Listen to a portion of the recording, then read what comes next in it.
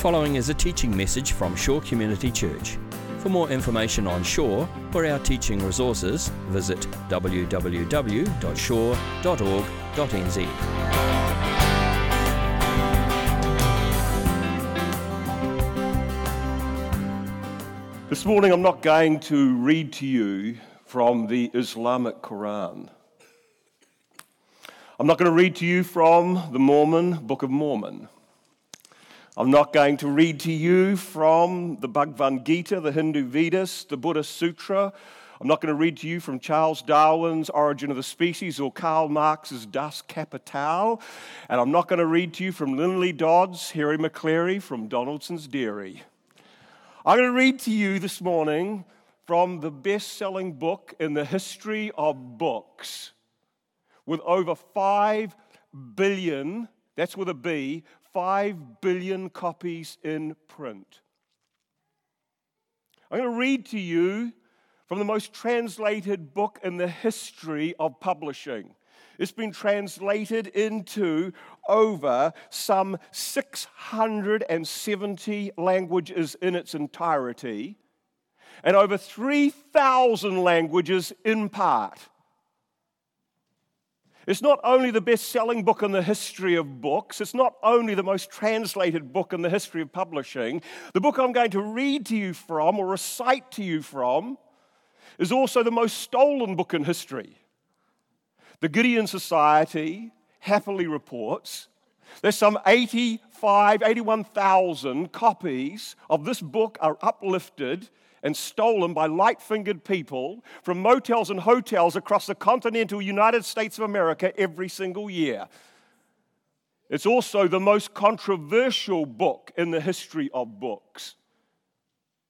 The mere ownership of this book in some countries can cause your downfall. In some nations, it's illegal to import this book. It's so controversial. It is illegal to distribute this book. It is so controversial.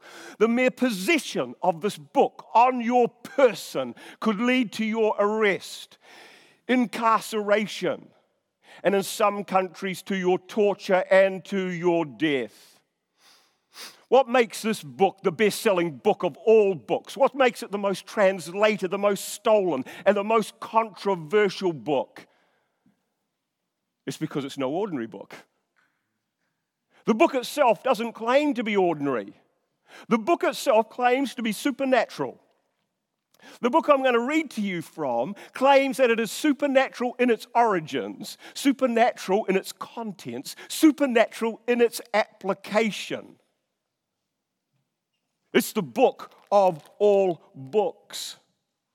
This book has overturned kingdoms and it has guided empires. It is the power to dethrone the highest ruler and soothe the troubled brow of the humblest infant. One word from this book can put demons to flight. And for those who trust in it, it has the words of eternal life. This morning, weighing 1 kg, wearing the black trunks, with a reach from here to eternity, direct to you from the very throne room of God, I present the Holy Bible. The Holy Bible. The text I have from this book comes to us from 2 Timothy,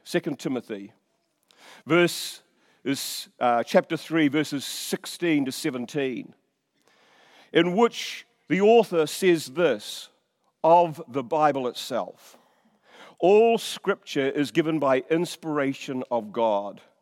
That alone, ladies and gentlemen, is worth a whole series of sermons.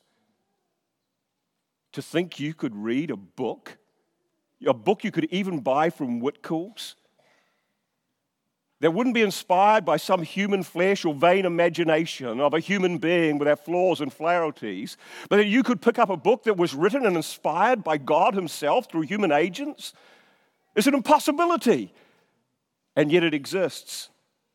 All Scripture is given by inspiration of God and is profitable for doctrine, that's teaching, for reproof, for correction, for instruction in righteousness, that the man of God may be complete, thoroughly equipped for every good work.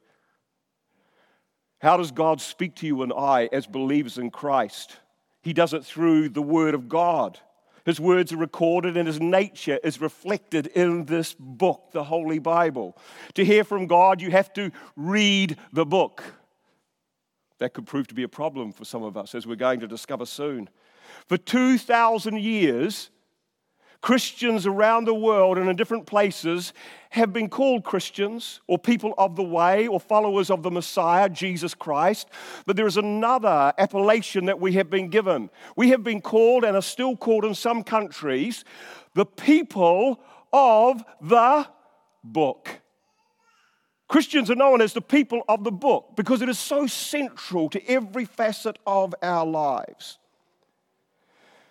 If you're not a Christian here today and you're visiting and you think, this is the most outrageous thing I've ever heard, a book that does all of that, I challenge you, if you are a visitor today and someone has brought you along and you're not a Christian, grab a hold of this controversial, best-selling, most stolen book and open it to the Gospel of John, not to the letters of John. That's a newbie mistake you could make. But go to the Gospel of St. John and read that book, and you will gain an insight, and it will probably change your life. So if you're scared, I would say don't do it, but do it. Overcome your fear and start to read it. In the beginning was the Word, and the Word was with God, and the Word was God. The same was in the beginning with God. And all things were made by Him that were made through the Word of God, Jesus Christ. It's the most amazing, transformative story that you will not get in any other book. Today we're going to see how the most important technological development of the last 40 years can affect our appreciation of this book. And I've entitled this morning's concluding sermon, Techno-God's Shallow Faith. Shallow faith. Last week we had a compound word, which was hyperpalatability, which was excessively tasty food. I imbibed some of that during the week. I thought I'd better be true to my sermon.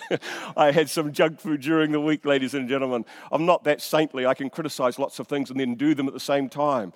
But, this hyperpalatability when it comes to food, I have a word for this week. It's kind of like one of those TV shows, isn't it, where you get a word of the week. Hopefully you got to use that word last week when you went out to a restaurant or a cafe or you're complimenting somebody who cooked a meal in your house. You were able to say, oh my goodness, Mum, this is a beautiful, hyperpalatable dinner. Well, the new word for this week is neuroplasticity. And you think, oh, come on, Adam. Come on, not another compound word which sounds all technical and fancy pants. Well, it simply means neuro has to do with your brain and plasticity has to do with what we might call transmogrification. Okay, no, that's a word I quite like. In my last book that I wrote, I had that in the text. I picked it up from a fantasy writer, and I just thought, who loves to use words that have fallen out of common usage. And so I put it into the book, and then when it went to the editor, they removed it. I mean, who's the author, ladies and gentlemen? Well, transmogrification just simply means changeability or malleability. So in other words, it's talking about the plasticity or the malleability of the human brain. At the early part of the 20th century, here's what people thought about the brain, this grey collection of spaghetti inside of your skull. What they thought was that when you were young, it was very malleable, but the older you got, it started to set like concrete. So that by the time you reached your 20s, there wasn't much that could be changed in your brain. All the circuitry and the wiring was all set, stagnant, and unchangeable.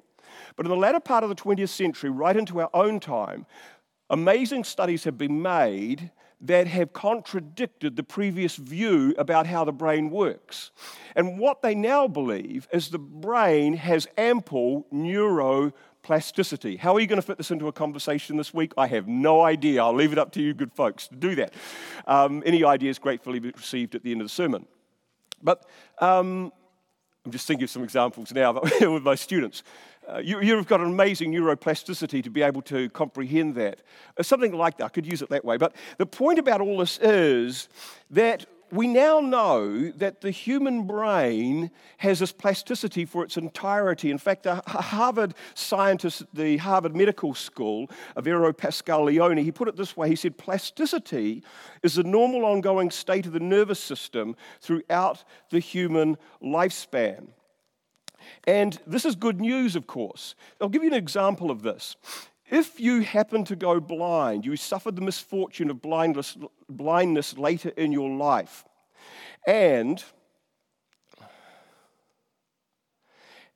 the cortex at the back of your brain here, the occipital, I got my wife to look that up in the car on the way here. She knows all about, she's a nurse and everything else. I said, what's that, the visual cortex at the back of the brain? And she said, it's the occipital area back here. I knew that. So the occipital area at the back here, you've got your visual cortex. And this is what deals with everything that comes in through your eye gates, through the visual senses. And it processes it in the back of the brain here. Now, if you go blind, what you and I would naturally think is that that piece of real estate in the brain, that piece of grey spaghetti, would go dormant, that it would go, all the lights would go out. That's not what happens. What takes place is if you lost your sight, you would then be reliant on other senses more strongly. For example, your auditory senses. So the auditory cortex, the part of the brain that deals with what's coming in through your ears, would start to colonize and create neural pathways in this area that is now no longer being used by your sight. And if you started to learn Braille, as you moved your fingers across the page, you would be creating more neural pathways in, guess what it would colonize? It would start to move in and take over that area of the brain that had previously been used for your sight. I mean, that's magnificent, ladies and gentlemen, that we now know that. What that means is that some people who suffer injuries to the central nervous system, not always, but there is a possibility that other parts of the brain could take over the function that has been taken away through that injury or illness. It's incredible.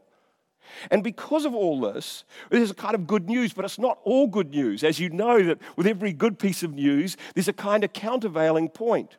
Because these new pathways, and because our brain is so malleable, that you and I can become involved in habits and activities that are so attractive to the brain that in the end, they start to dominate the way our brain works. Repetition of action, like muscle memory in sports and other things, or doing your times table, it becomes easier the more that you do it. Produces circuitry that locks us into rigid behaviors. It's paradoxical. This is because chemically triggered synapses that link our neurons program us to want to keep exercising the circuits once they're formed. So once we create a new circuit, say you learn a new language, the brain wants to keep using that circuit. Now, if you stop using it, of course, it might grow over, it becomes less easier to use. But what it means is that bad habits can become ingrained in our neurons as easily as good ones. And this is, of course, where we're heading towards this morning. I think you've already worked this out. Because we're going to look at the internet. The internet, then, has a massive impact on the way our brains work, on neuroplasticity. The internet, whether on our computer or tablet or smartphone, delivers the kind of sensory and cognitive stimuli, repetitious, intensive, interactive, addictive, that have been shown to result in strong and rapid alterations in the brain's circuitry and its functions. You probably never thought about that while you were playing that game, while you were surfing for hours on the internet. But in fact, a change is taking place. Why? Because your brains are malleable, changeable, and do something long enough and it becomes a habit which is hard for you to jump off.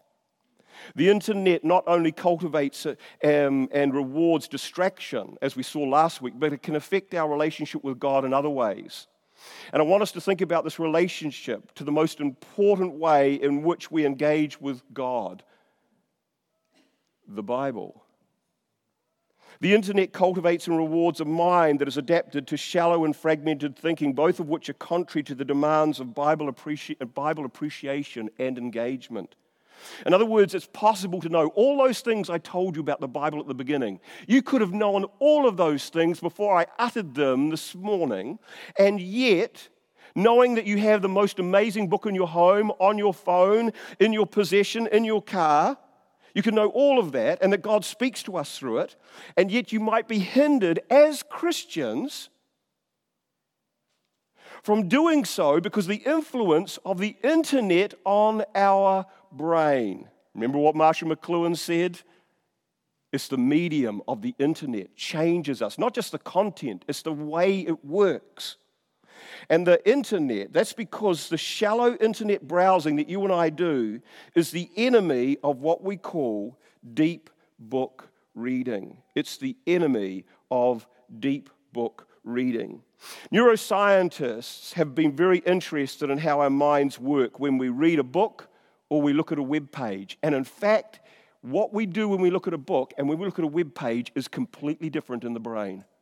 It is completely different. So what they have done, and one of the ways they do this, is they've carried out scientific observation of people using micro cameras, watching eye movements when people read a book compared to when people read a web page. So these little cameras monitor the movement of your eyeballs and what you're looking at. And this is what they have discovered.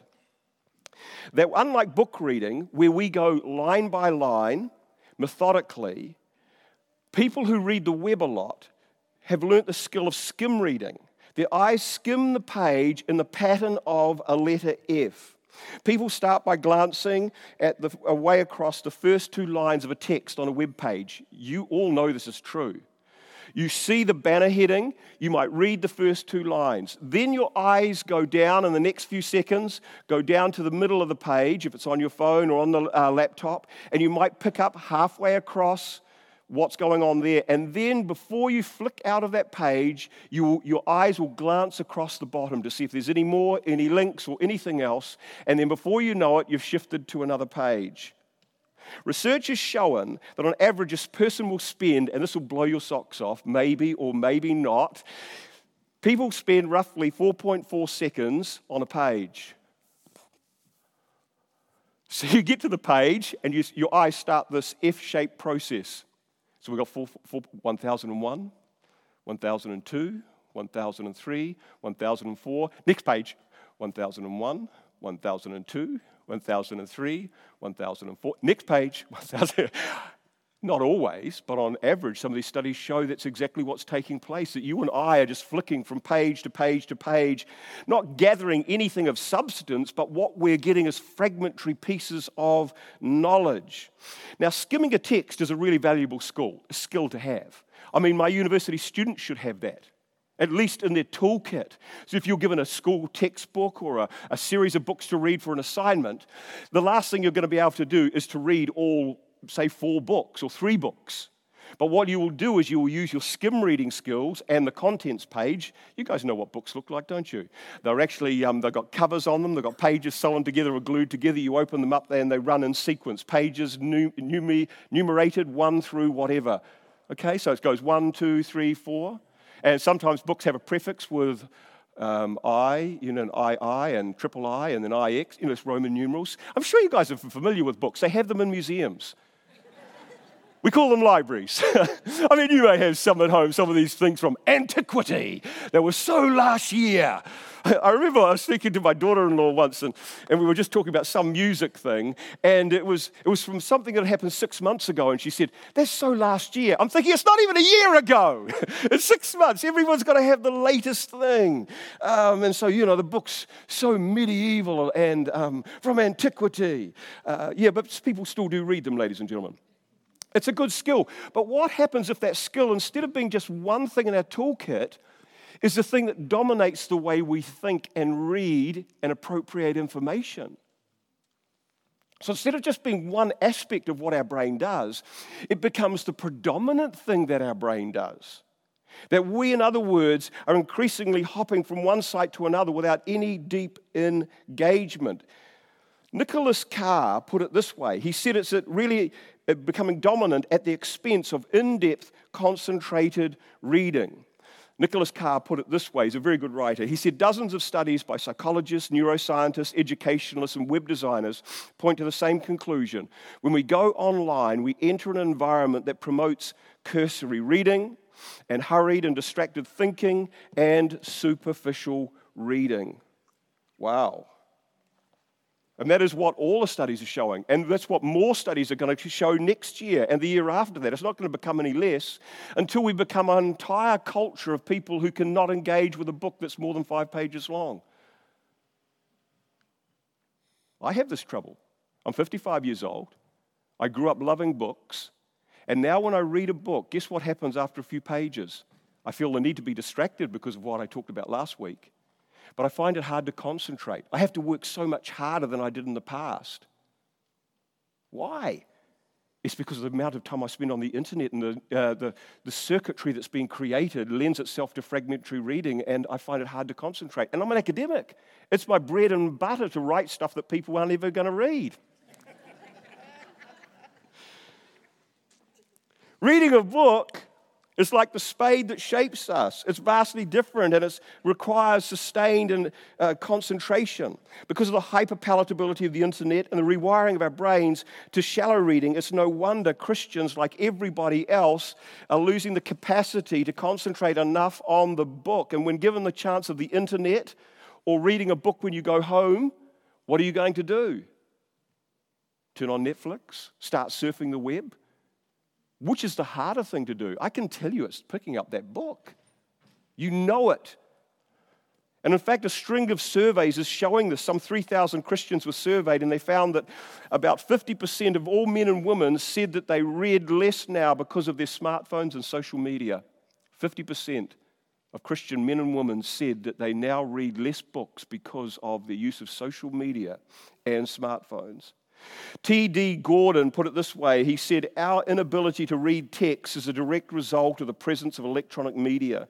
The sheer pace of the electronic media-dominated culture is entirely too fast. Reading, on the other hand, is time-consuming and requires the concentration of the entire person. If I ever need entire concentration, say for marking assignments, etc., here's what I periodically will do. I will grab all the assignments from the students. I will not sit in my office at home or at work. I will get in the car and I will drive down to where I live, which is Army Bay Beach, and I'll park the car there without any distractions so I can be as efficient as possible and mark those assignments as good as possible. Why? Because if I'm in my office, what's happening on the phone? What's happening in the world? Is Brexit going ahead or not? What's Donald Trump been doing? Are there any tweets that have come through? Before you know it, it's so unproductive because of the distractions, and I have to really concentrate to read what they've written. Of course, this has actually affected the quality of essays. If you think about the essays that are being written, they're often, I find, very fragmented. It's difficult for students today compared to when I started 2 decades ago to provide an argument where everything all links together. What you tend to get, not always, but you get an episodic or a fragmented thing here. Then the next bit is another piece of information or an idea. Then another piece and another piece. But the long continuity of argument, linking it all together that requires a sustained thinking, is been reduced greatly because of what's taking place, because their brains are so accommodated to fragmented 4.4 seconds. And what is a lot of this content we're distracted by and yearn for every 4.3 minutes we learnt last week and spend only 4.4 seconds on before moving elsewhere on the internet on an average of 6 hours a day? What is all this stuff? Well, I'm going to tell you what it is for me. I don't know if it is for you. I'm going to tell you what it is for me. It's inconsequential, mostly, trivial amusements. A Northwestern University Professor of Communication surveyed 1,300 of his students and found their favorite distractions were social media, 78%, say Facebook. Only 5% of his students said that it might be a blog or forum on politics, economics, or law, the very subjects they were studying. I happen to know at a university somewhere close to us that the people they monitor everything that goes on the internet through big organizations like universities. And so they know what all the students are doing with their time, and the staff, of course. And I can tell you something that may shock you, knock your socks off, that the greater content of what's going on are YouTube clips, sporting events, and social media. Forget the essay that's due on Monday. That, ladies and gentlemen, is where a lot of this internet stuff is going. It's what we've become, what the Americans call, and I love this word, acclimated to. We've become acclimated to it. Well, what more could we say? If we're being honest, and I'm being honest about this, most of this is designed to keep us locked into infantile pursuits, Adam, of no eternal value. Hip-hop artist and pastor, I wanted to go on with this. Nicholas Carr, he uses an analogy of, he said that I used to be, before his brain got changed by the internet, he said I used to be like a deep sea diver, a scuba diver, in an ocean of words. Now I have become a jet ski rider skimming across the waves. Before, I used to go down deep. I used to study the aquatic world. Now, I just skim across the surface, barely noticing what's going on beneath me. It's incredibly shallow what is going on.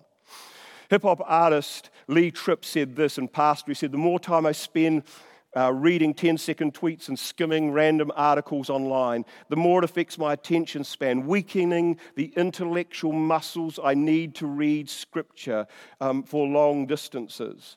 It has become atrophied. That muscle, that part of the brain that was designed for that, has become so much weaker. And the real problem with all this is, of course, this. It's what we started with. For the Christian life and growth, it's predicated. It's based on. It requires a sustained, concentrated reading of a book that is concerned with spiritual interests and pursuits of eternal value. Bible reading, unfortunately, though, is what? It's incredibly demanding. And it cannot be skimmed or browsed to any great purpose. Well, that's interesting. 4.4 seconds. Oh, that's interesting. 4.4 seconds. Oh, that's 4.4. You think God can see? Stop. Martha, just stop and sit like Mary at the feet of Jesus and give your whole attention to Him. Bible reading is incredibly demanding, and it cannot be skimmed or browsed to any great effect. Why do we need to read the book? Well, because this book contains how to conduct our moral lives. It's all written in that book. How to pray is written in that book.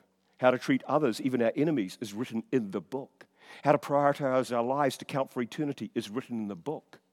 Our purpose in life is written in the book.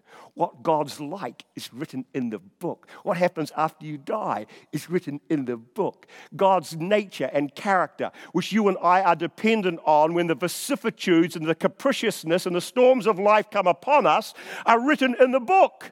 His promises are a craggy promontory of rock in an ocean and a world of storms that we can latch a hold of and will hold us sure when all hell is breaking loose in our lives. It's written in the book.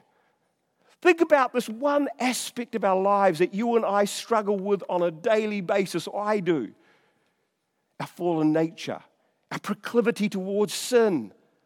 Jesus himself understood this, though he was sinless. He understood temptation when he was in the wilderness and he was tempted by the devil.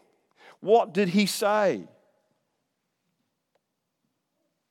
The devil said to him, if you are the Son of God, command these stones to turn to bread. And Jesus said, it is written. He made reference to the book of Deuteronomy. It is written, thou shalt not live by bread alone, but by every word that proceedeth from the mouth of God. The devil then took him up to a pinnacle of the temple and told him to jump off because the angels would have him. And he said, it is written, thou shalt not tempt the Lord thy God. And then he was taken up to a very high mountain and he showed all the kingdoms of the world. And Satan said to him, all these things I give to you if you will fall down and worship me. Jesus could have said, well, I'm the Son of God, I'm the Messiah. He did not. He said, it is written. You shall worship the Lord your God, and him alone shall you serve. The devil left him, and behold, angels came and ministered to Jesus. Why did he do all of this? It's because he was modeling something. He was setting an example of how we should meet temptation in our flesh. Just one aspect of our Christian life. How should we handle temptation in our flesh? Demonic powers? The Word of God. We need to know it. It can't just be on the phone. It just can't be on the book that never gets read. It can't just be the few portions of text that Reuben puts up on a Sunday. It's in the book. King David put it this way. He said, Thy word, O Lord, have I hid in my heart, that I might not sin against thee. Thy word, O Lord, have I hid in my heart. You've got it in your pocket on the phone. You've got it in the Bible. He's hid it in his heart so he might not sin against the Lord. How can we be the people of the book again? Because I believe we're in danger with this modern technology of people who only grab crumbs and fragments that are offered on a church Sunday service, or little things on T-shirts or stickers on the back of cars. That's the type of Christianity we may head towards, and we will be the poorer for it. And when circumstances do come, there will be a rock there, but we won't know how to appropriate it because we have become disconnected with this book. How might we be called the people of the book? People who use the internet, social media, but we don't want to be enslaved by it. Of course we have to use it. I couldn't do my job without it. I enjoy many aspects of it. But how can we cut down distraction and cultivate the deep reading required to once again be called the people of the book? These are heart consequences land heavily, said Tony Reinke. But this is where cosmic purpose meets personal discipline.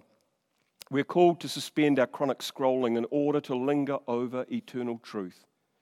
Because the Bible is the most important book in human history. Why? Because God speaks to us through the book.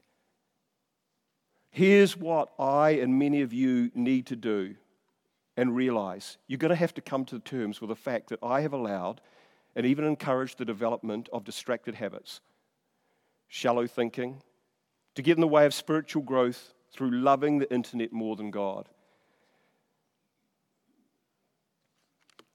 We need to go to war. Take back the real estate of our brain for consequential spiritual matters, including reading, meditating, and this idea of memorizing, perhaps, the Holy Bible.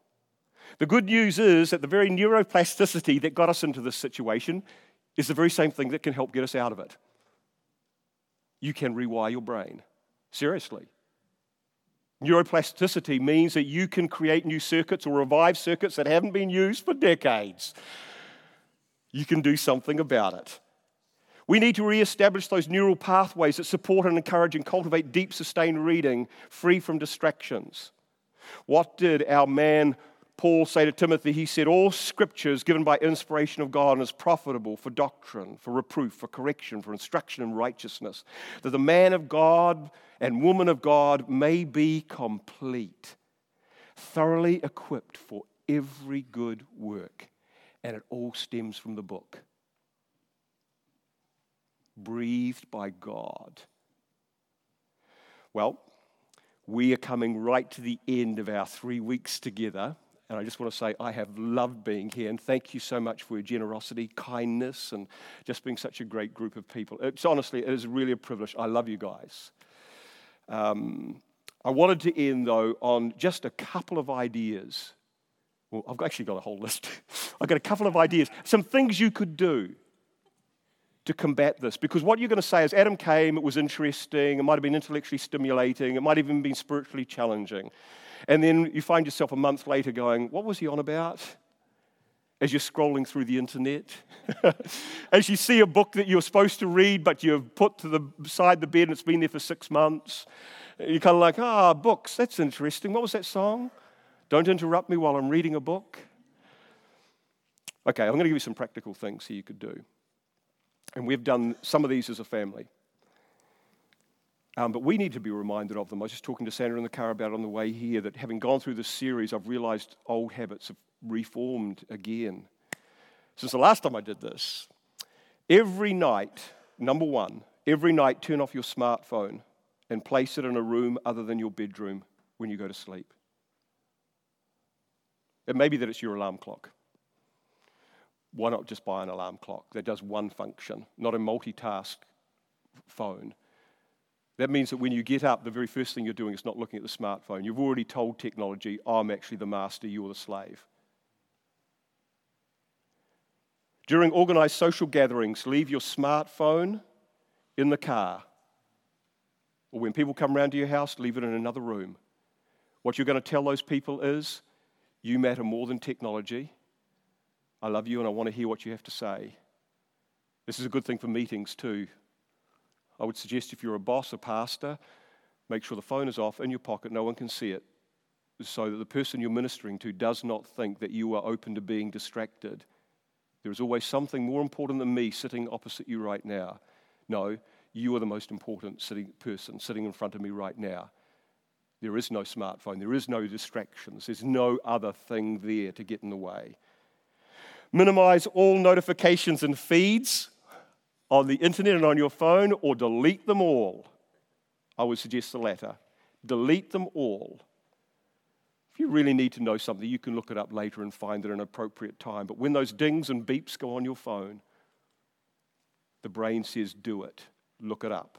The strongest person will be weak in that situation. Do not text and drive. You'll kill someone.